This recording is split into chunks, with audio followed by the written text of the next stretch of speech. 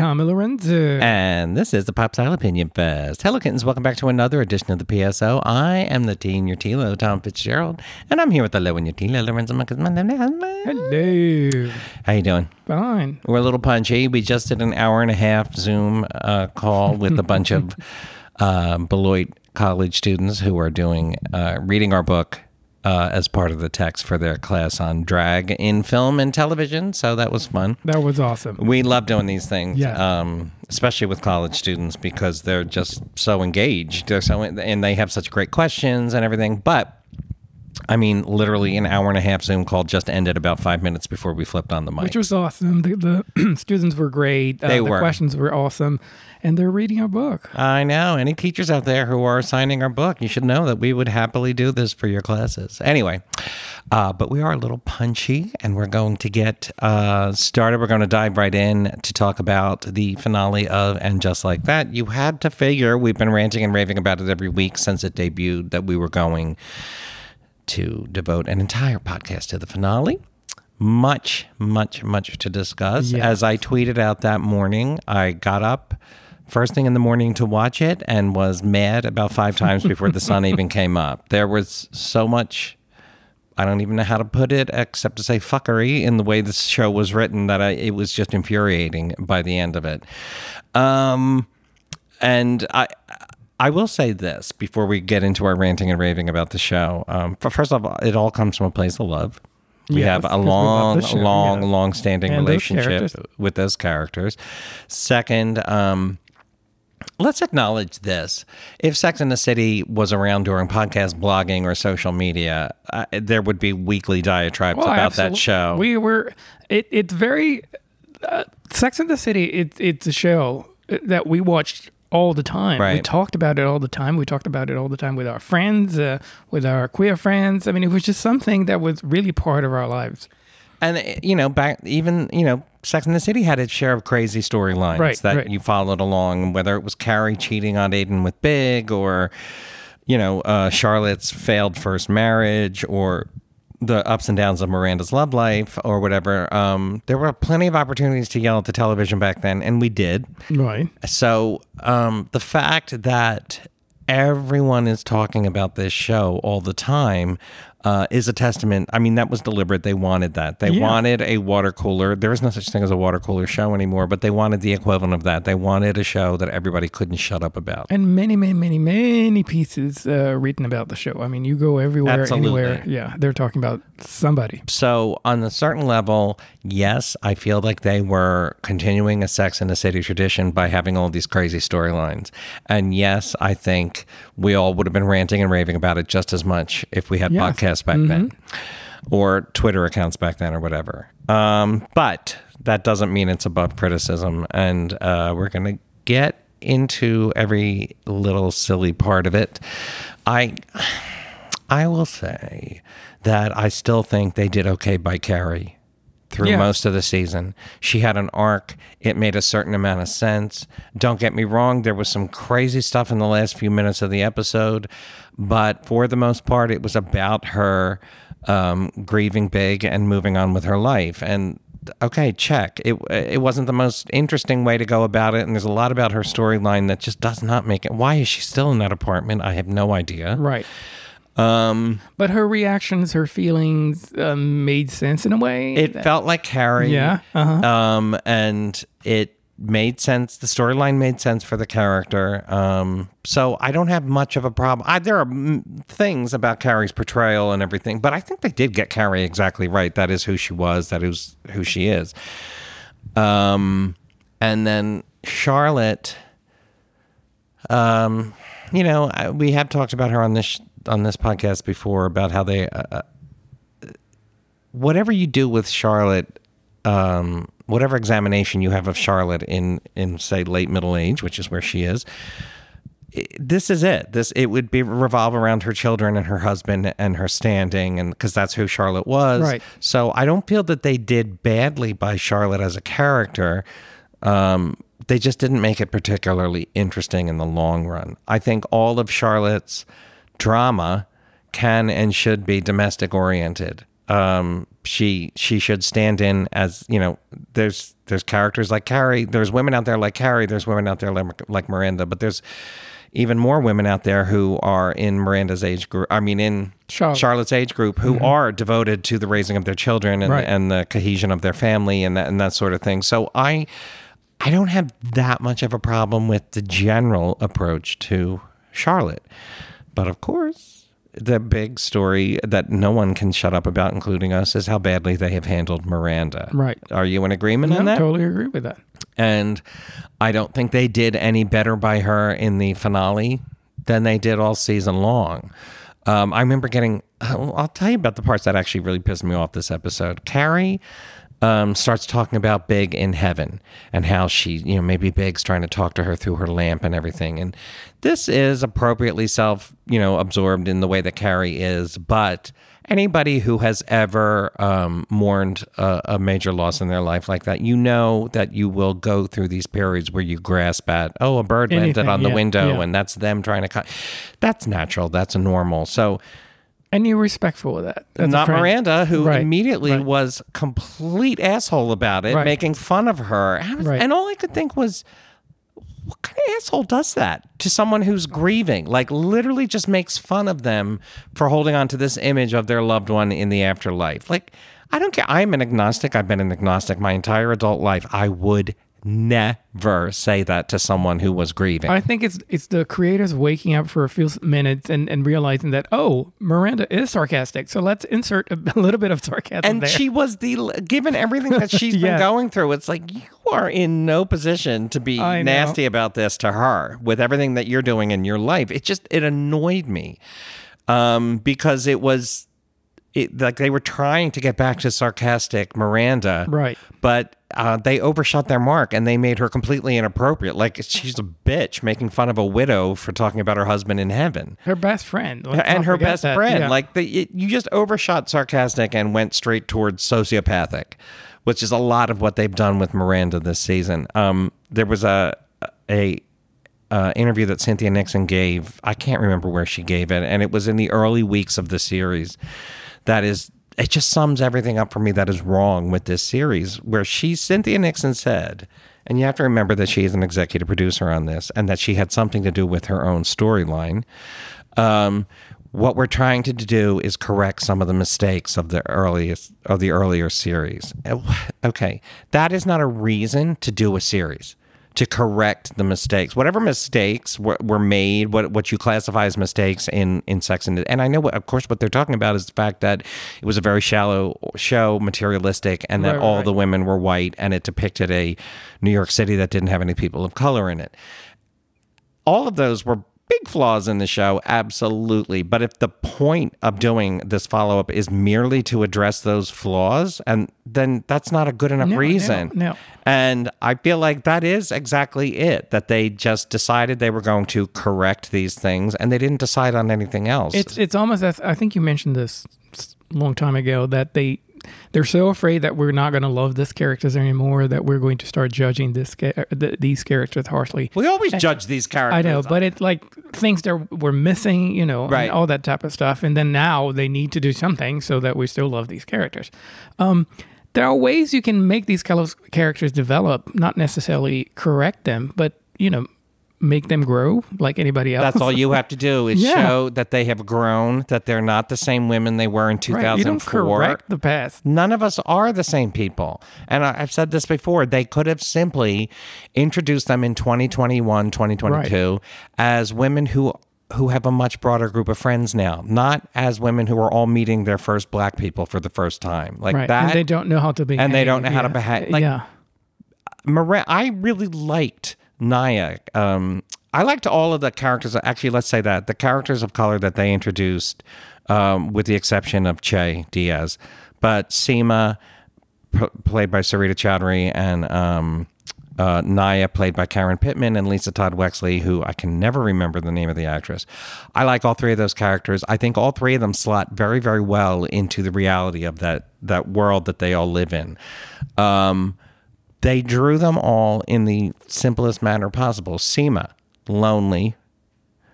Naya, fertility issues. Lisa Todd Wexley, social anxiety. And that's it. That's all that they had to say about those women. Nothing else to say. And I think... So is that really...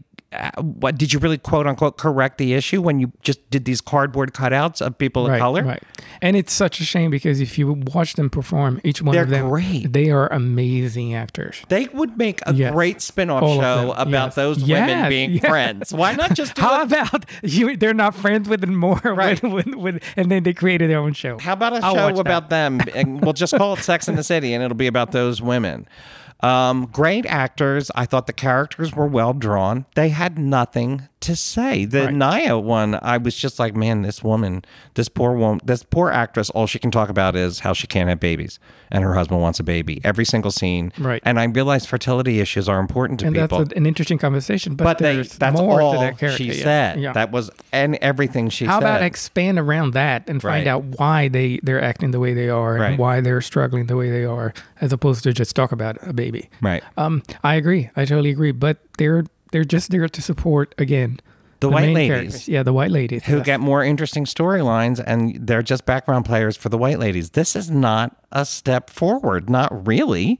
A step forward would have had them fully integrated into these women's, and it's still like there's like the scene last week at the or even this at the They Mitzvah this week, where like Lisa Todd Wexley shows up with her family, and Carrie and Miranda clearly barely know her, so they just wave at her from across the room. Why didn't you integrate all these characters? The Why did you make them all so separate from each other? The fact that the new friends are all they're not white people. That alone is just a blunt, like such an in your face kind of. All they had to do introduce these people was not make them new friends. Right. Like we said this before, there was an 11-year gap from the last movie to the first season of this show. Right. They're just part of your life already. They could have just been, you know, Miranda's old college professor, and Seema was Carrie's old realtor, and they've known each other for years. Yes. Why it would make sense. Yes. Because that is what it's like to be middle-aged. You know a lot of people that you've known a long time. Right. Similarly with... we've said this before with Samantha, there was no need to be lingering on this for so long. When you're 55, people leave your life. It happens. There was an 11-year gap. All they had to say was, Samantha moved to London 10 years ago. We see her once or twice, every couple of years. That's it. You didn't have to do this. We're having a fight and we're texting each other. And, why? Why are you doing that? That's so disrespectful to Kim Cattrall. Yeah. I agree. And it's a funny thing that Sarah Jessica Parker, because they're all being interviewed. They're all defending it this week. It's hilarious to watch. They're all in their own delusion But you can tell the backlash got to all of them. Yes. Oh, of course. I mean, social media now, it's a whole different story. Yeah. But Sarah Jessica Parker was interviewed and she's like talking about like, well, I don't want Samantha anymore. I don't want Kim Cattrall to come back. Yeah. Well, you left it wide open. You spent the whole season talking about her. Right. You can't have it both ways. Which is such a bullshit way to answer that question, whatever the question was, because the show literally ends with you inviting her for a drink. And we all know that she's going to turn it down. Something was going to happen and she can't make it. Well, no, they continued the episode past that. She had the drink with Samantha. Oh, she did? Yeah, and then they showed her doing her podcast, remember? Oh, I think I missed that part. Huh. Interesting. Yeah, I mean, she had a drink with Samantha. Oh, it all happened off camera. Yeah, so that's going to be that. Oh, I just met Samantha and we just had a wonderful conversation and whatever. We went shopping. Why not just not mention Samantha? Right. Just forget about her. This is something I was thinking about the show last night, and it's weird how this whole series was defined by these absences. So they decided to spend all this time on Samantha Jones, even though Kim Cattrall is there, which, that was a huge mistake.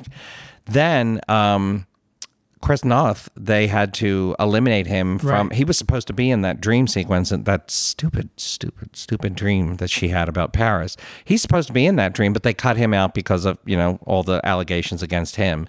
And then Stanford was written out abruptly because the actor died. Willie Garson died. Unfortunately, yeah. So they're writing around all these big gaps that don't make sense.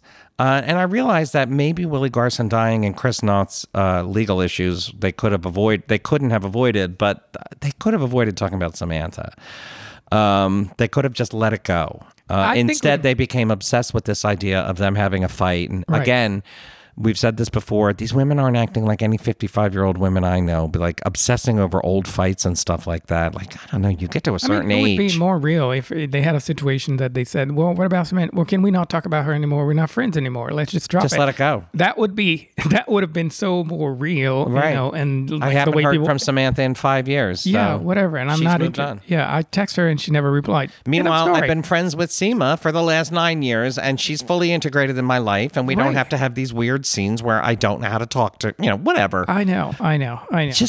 It's so weird the way they constructed this, the way they felt like the whole thing was an apology for the success of the first one.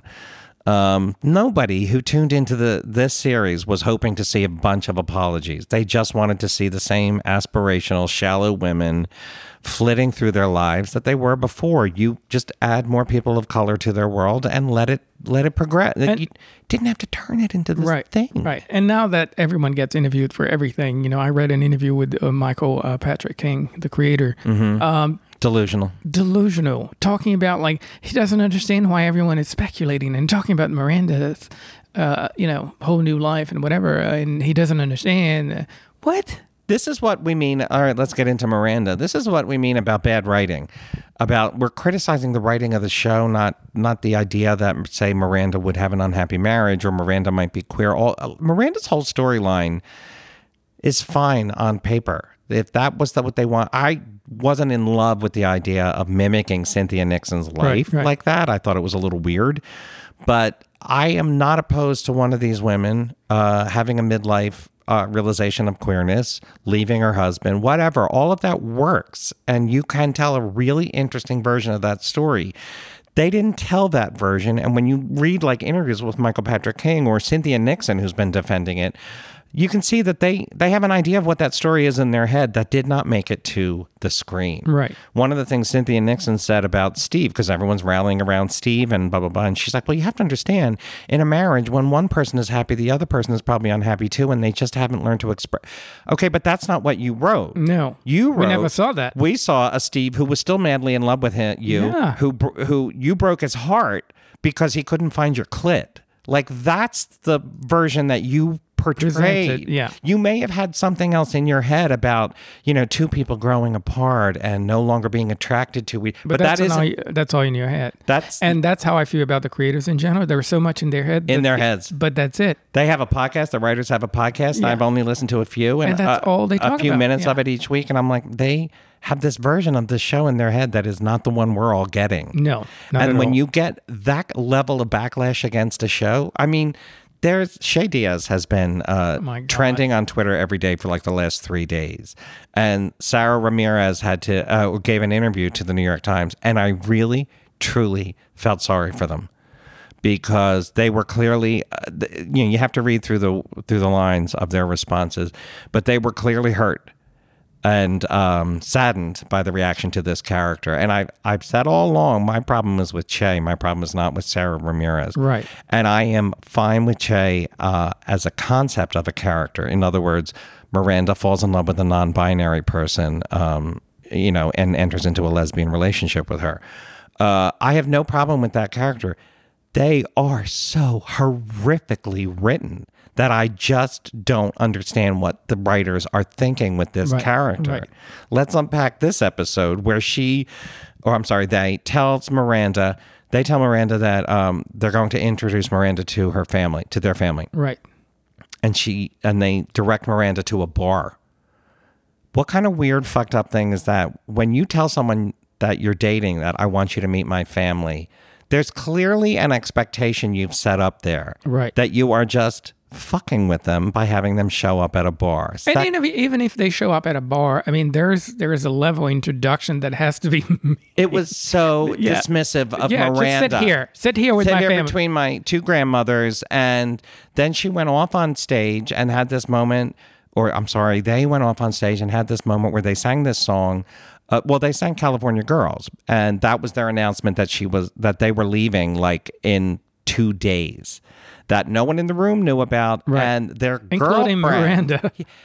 What? And then they laugh it off. Oh, Miranda, you knew I was a narcissist. Okay, that is narcissism, yes, but that is a such a wild disregard for someone else's feelings, someone else that you claim to be in love with, that, look, in the past, every single one of these women dated men, dated people that were wrong for them. Even Samantha dated a woman for a long time, and it was clear that that relationship was a bad idea for her. And when that happened, every other character commented on the inappropriateness of that relation. Everyone thought that, Miranda, or that Charlotte shouldn't marry Trey, that Miranda shouldn't be with Blair Underwood before she wound up with Steve, that Samantha shouldn't be with a woman, that Carrie shouldn't be with Big, then she shouldn't be with Aiden, then she shouldn't have. A lot of judging. And that was how the structure, first off, those characters are judgmental. That's part, and I think the new series was afraid to make them judgmental. But that's what friends. I'm sorry, do. They've known each other for 35 years. I mean, I expect my friend to slap my face when needed. If anything, you get a little more judgmental over time because you know what kind of mistakes that person tends to make over and over again. So there's that scene in the bathroom at the They Mitzvah, where neither of them would actually say this was dialogue. This was badly written dialogue where neither one of them would get to the point of that scene for them.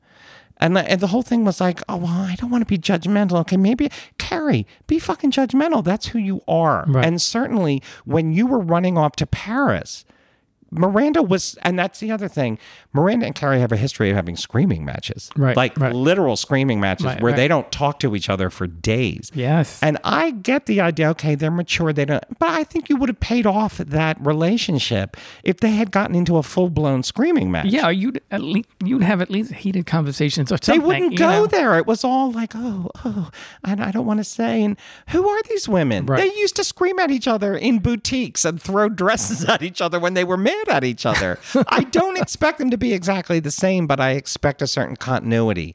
And Miranda running away from her New York life, running off cross country to be with someone is an exact reflection of when Carrie ran off to Paris, which they referred to in this episode. So why wouldn't you refer to that in that argument?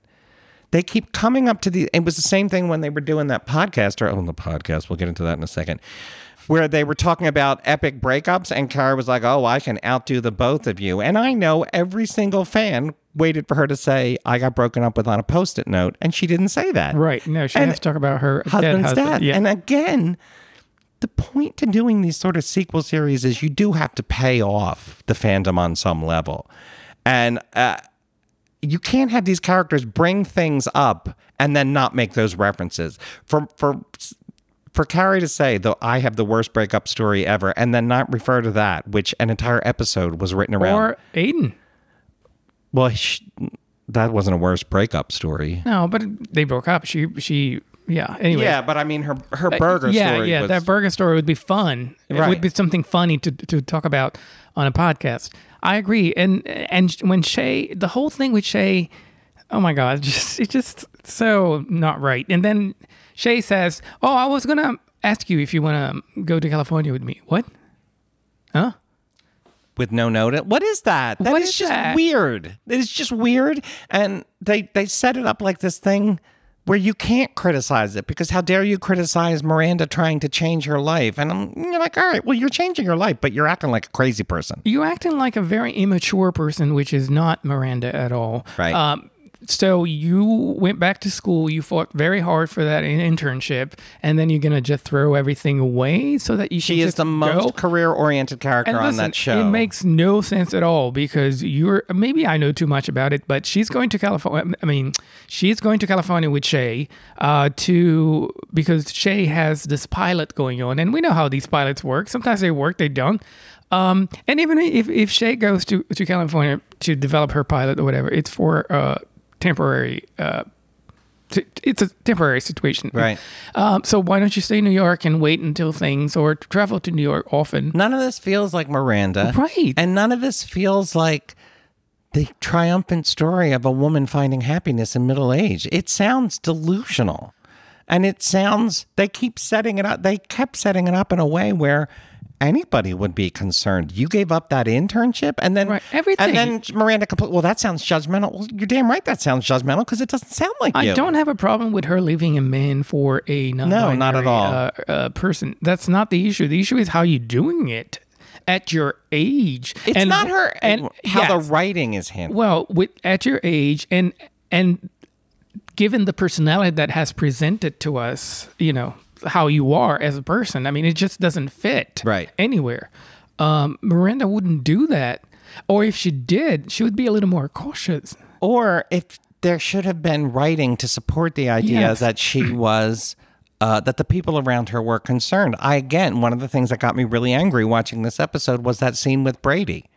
Right. Where that actor barely had a line all season long, but here he is giving his mom the thumbs up as she moves away with her new girlfriend or non-binary partner.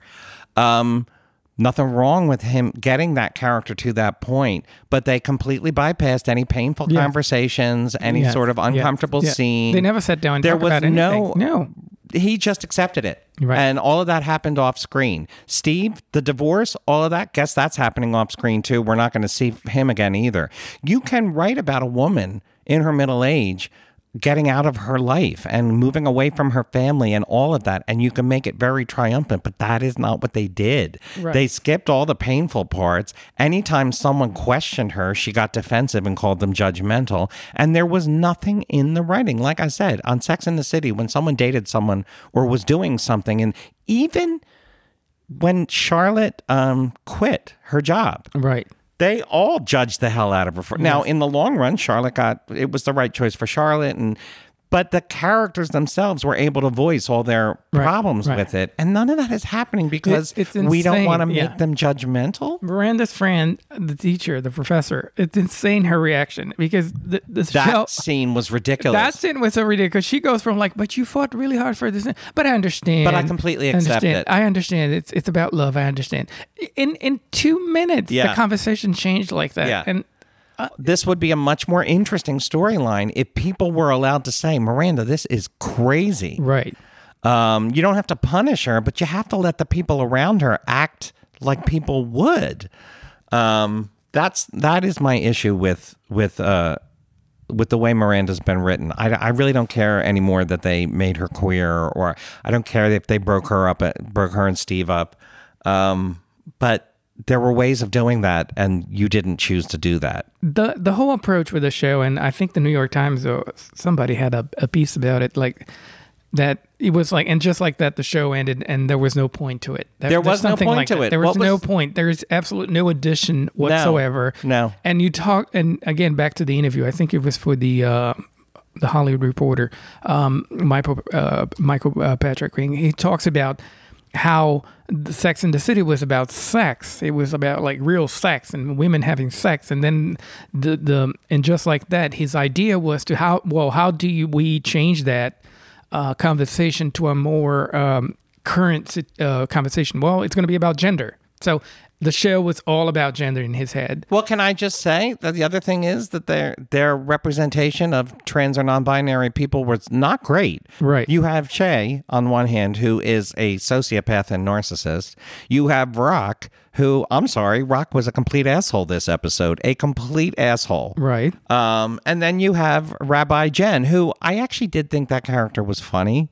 And I thought Harry Neff did a great job in that scene. She was, in some ways, a classic Sex and the City character. They always bring these sort of opinionated New Yorkers. Like the Kashmir exactly. woman. So there's always these colorful, opinionated New Yorkers wandering in and out of scenes. And I didn't mind that.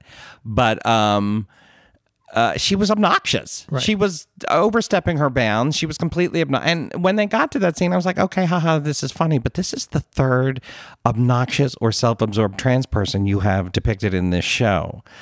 And to go back to your point about Michael Patrick King saying it's all about gender, well, it's still about cisgender women. So I don't know how you really can't explore gender all that much if those are the people at the center of the story. Right. Just because you added a few characters doesn't mean that, it suddenly becomes about that. No. And the rabbi in the bathroom scene, that was awful. Awful. I thought it was funny. No, I thought it was awful. Awful. But anyway, I can see the humor, and I can understand that New York type of situation where people just say whatever they want to say to strangers and all. But still, it just didn't feel right. The Carrie. Oh, well, we didn't get into Carrie's whole arc, which was what to do with Big's ashes. First, and they do these things where, and this is so typical of the writing on this show. In order to get Carrie to decide what to do with Big's ashes, they had to introduce a brother who they introduced at the funeral, but there was no need for this character. Again, I looked at the man and was like, "Who are you again?" Well, I recognize the actor, and I knew he was cast as Big's brother, so I whatever. But here's a character that never existed or was referred to prior to this series, and you're only bringing him in to get her to do something that actually made her look like a sociopathic asshole as well. Right. If I'm just trying to picture, if I contacted the spouse of one of my, thankfully all of my siblings are still alive, but when one of my siblings passes away, if I were to contact their spouse, my in-law, and say, what are your plans for the, blah, blah, blah. And they jet off to Paris, don't tell you about it, and dump. Carrie, what a sociopathic thing to do. And it's not like he didn't have a relationship with them. Concerned as his brother. What are you going to do? I would like to know what you're doing. And she just runs off and doesn't include. Why write this character in then? If you wanted Carrie on a bridge in Paris all by herself, do not introduce a brother that she then screws over. Because the writing is about creating characters or using characters to make a point of something. They're like little chess pieces. They move around the board, but they don't make any sense. The writing is so concerned with what they're saying, with what the idea or the what they're presenting, that they completely forget about character development. Right. There's no development whatsoever. There's no proper introduction of a character. And you, as the viewer, you're lost because, why are you acting like that? And who are you? Oh, and what happened to so and so? Right. You're like looking for these people. Nothing. The writing is so sloppy that they wind up making these characters look like even bigger assholes than the writing intends for them. So Carrie on that bridge, all I could think was about her brother-in-law who was waiting for an answer. Right. And you just cut him out.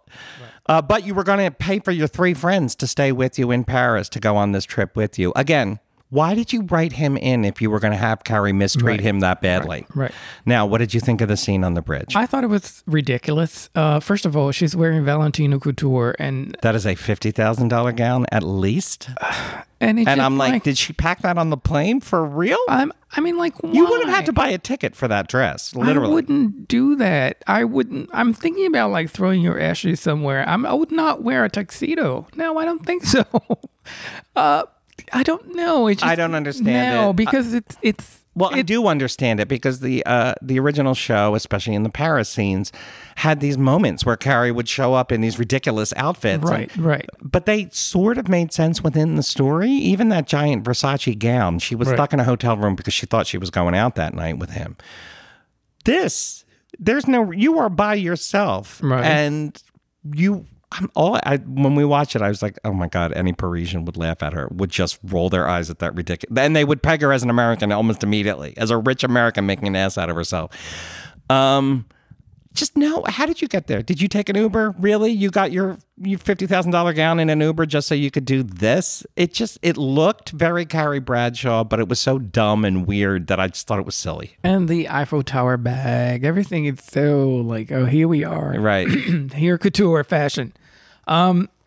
I don't think that's the way she would handle the situation. I don't know. Who knows? Yeah. I don't think it makes much sense for her to do it that way. I just don't. I could see her going to the bridge, maybe putting on a nice outfit, but certainly that you're not paying tribute to Big wearing that gown, except for the fact that his money probably paid for it. Is that where they have the conversation when? Yeah. Okay, I'm trying to remember the scene. That was why she did it there. Yeah. But all right. No, just silly ass dumb shit. Silly ass dumb shit. That's the thing. You're trying to get these characters to have interesting moments of growth and to navigate. And despite what Michael Patrick King said, it's not a show about gender. It's a show about middle age. It is a show about middle age because everyone in it is middle aged and they all talk about how old they are all the time. And I mean, that is my major problem here, is that it just doesn't examine any of those. The entire show read like an audience where you hold the sign and say applause. was now. Right. It was so directed at something. Right. There was such an agenda for everything. Right. And the characters just played whatever they were supposed to play. It was not about a story and characters. That's how I feel. And then in the final minutes of the show, Carrie just falls into the arms of her podcast, her cute podcast producer, who was been on the edges of this story all along. And I kind of assumed that something was going to happen, but the way that was done was just so crazy and weird and inappropriate. And Jackie all of a sudden got married, and we barely know him. That character. I actually like the character. I like the actor a lot. I like the actor a lot, and when Carrie said something like we need to remain friends, and I was like, yeah, Carrie would remain friends with that guy. He's goofy and he's sort of like a straight Asian Stanford for her. I didn't mind the wedding scene, all of that, because it shows that Carrie lives in a world. Like, her life goes on. It doesn't all revolve around her three girlfriends. We barely knew. But we don't know this guy. We don't know this guy. And every time they write these scenes with him and Che in the podcast, everyone laughs at them, but nothing they fucking say is funny.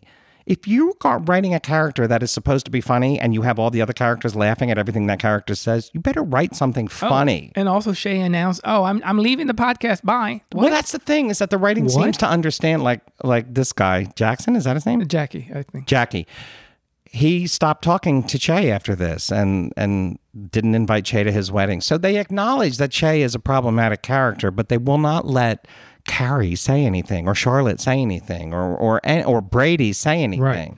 When this character acts like an asshole at left, right, and center, and going. Oh, and the other thing was with the podcast where they had call-ins. You can do a podcast where you tweet out a number but that clearly wasn't what they were doing. Like, at one point the producer says, "Oh, you depressed everyone. No one's calling," as if people were listening to the podcast and calling in. Why didn't they just give Carrie a radio show? Right. That's what you want. That's what she's doing. Just put her on Sirius XM and call her a radio host. But they get this idea, like, podcast is so 2022, so we're going to make her a podcaster. It's just the whole thing. And back to the apartment. Why is she back out of the apartment? Which, again, makes no sense. This is just terrible writing, because you already addressed the fact that she does not want to be there. Right. At one point, she screamed, "This isn't working." Right. And that was about 5 episodes ago, and there's been no mention of her apartment hunting ever again. I'm sorry, you are richer than anybody. Like, right. No. You're wearing Valentino Couture in Paris. You can rent an apartment. You can get an apartment. There's no reason for you to be here except nostalgia, and it makes no sense. I don't know. You have anything else? That's it. I mean, the only character that I laughed most of the time was Anthony. Anthony was funny. They kept him uncomplicated. Yeah, that was it. That's usual. Just a supporting part, and which is fine. But everybody else was very, I don't know, problematic in a way. I wish they could have shown a version of their lives that was just as fun and aspirational as the version we saw back in the day. But as Cynthia Nixon implied, they were there to apologize for past sins. The show felt like that. It felt like a dreary exploration of a sad and tense and scary and confusing middle age. And you can call all that you can do all that without, calling attention to what you're doing, because that's basically what they did. We're going to do this now. Right. There was no subtlety. There was nothing. Nothing. Like when they're talking about, during the date scene, they're talking about Googling themselves,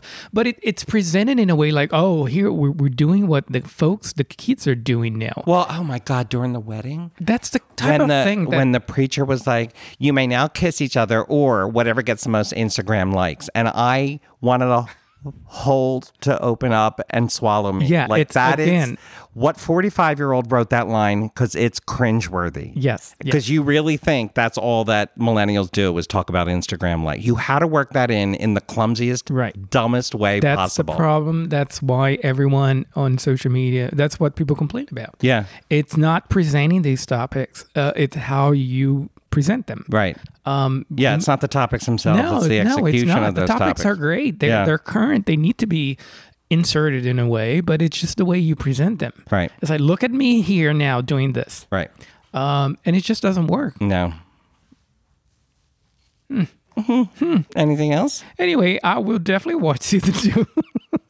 Oh, yeah, so will I. Of course. Of course I will. I still love these characters. And one of the things that's come out in the sort of defensive tour that everybody's doing to explain the show is a couple of things have come out this week that I've read. One was an InStyle magazine, and I think the other was the Sarah Ramirez profile in the New York Times, where they're taking and this is, don't diversify your show and then hide behind that diversity when you are getting criticism. Right. So yes, that's the thing this week was you can't criticize Che Diaz because then you're criticizing non-binary representation on TV, or you can't criticize Miranda's storyline because then you're criticizing all middle-aged women who decided to make a change in their life.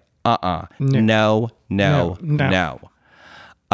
They did a fucking awful job on Stanford's storyline, but I would never, ever claim, we can't criticize that because that's middle-aged gay male representation. No, I don't care how diversity is a good thing in casting, but if it leads to bad writing, that needs to be pointed out, and you don't get to hide behind the diversity as a shield from bad writing. That would be like the same thing with a black person on a show or in a movie. You can't criticize any of the characters if they're black. So a black person cannot criticize a black character because they should just be thankful that the character is there. No, it doesn't work that way. It just doesn't work that way, and bad writing is bad writing, and I'm happy to see the existence of Che Diaz in the Sex and the City world, but that doesn't mean Che Diaz is a well-written character because they're not.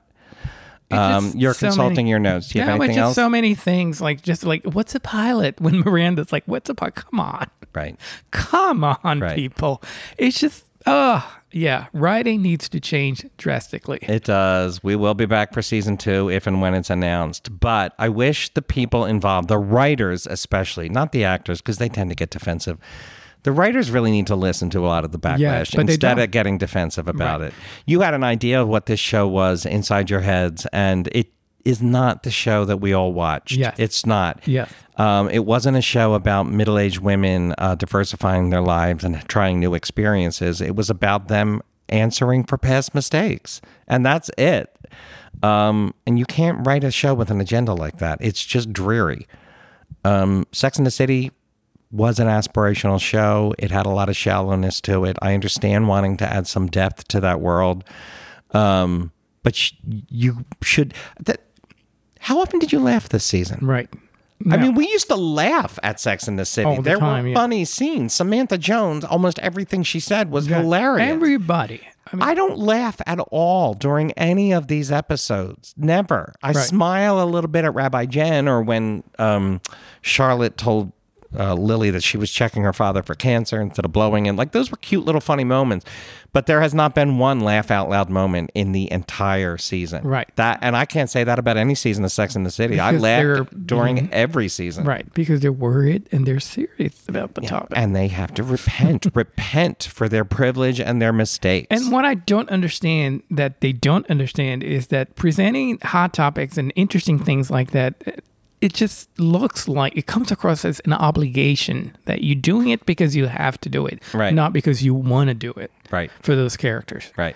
It's just an awful way to present them. What I really want for the second season is for them to hire at least 3 people who are exactly the same age as the characters. Yes. Because Michael Patrick King is almost 70, and half of the writing staff is a good 10 years younger than these women, and they need a couple of 50 to 55-year-old writers in there, especially female writers, to talk about those experiences from that perspective. I remember very old interviews with the creators of the show and the writers of the show, and they all shared their experiences. It was the episodes were all about their own experience in New York. And I remember the female writers especially talking about, I went through this. My friend went through this, and that's where writing that into the show. Where are these people? Well, I think that's why these women all seem a little like they're in their early 40s rather than in their mid 50s, is because a lot of the writers are. Anyway, I think we've hashed this to death. Mm-hmm. Do you have anything else you want to add? No, that's pretty much it. All right, then. We will be back next week to talk about something not related to Sex and the City and Just Like That, and I'm sure that will make some of you quite happy. But until then, we'll be back next week with whatever crosses our eyes across our desk. So stay safe and love you, mean it, and bye-bye. Bye.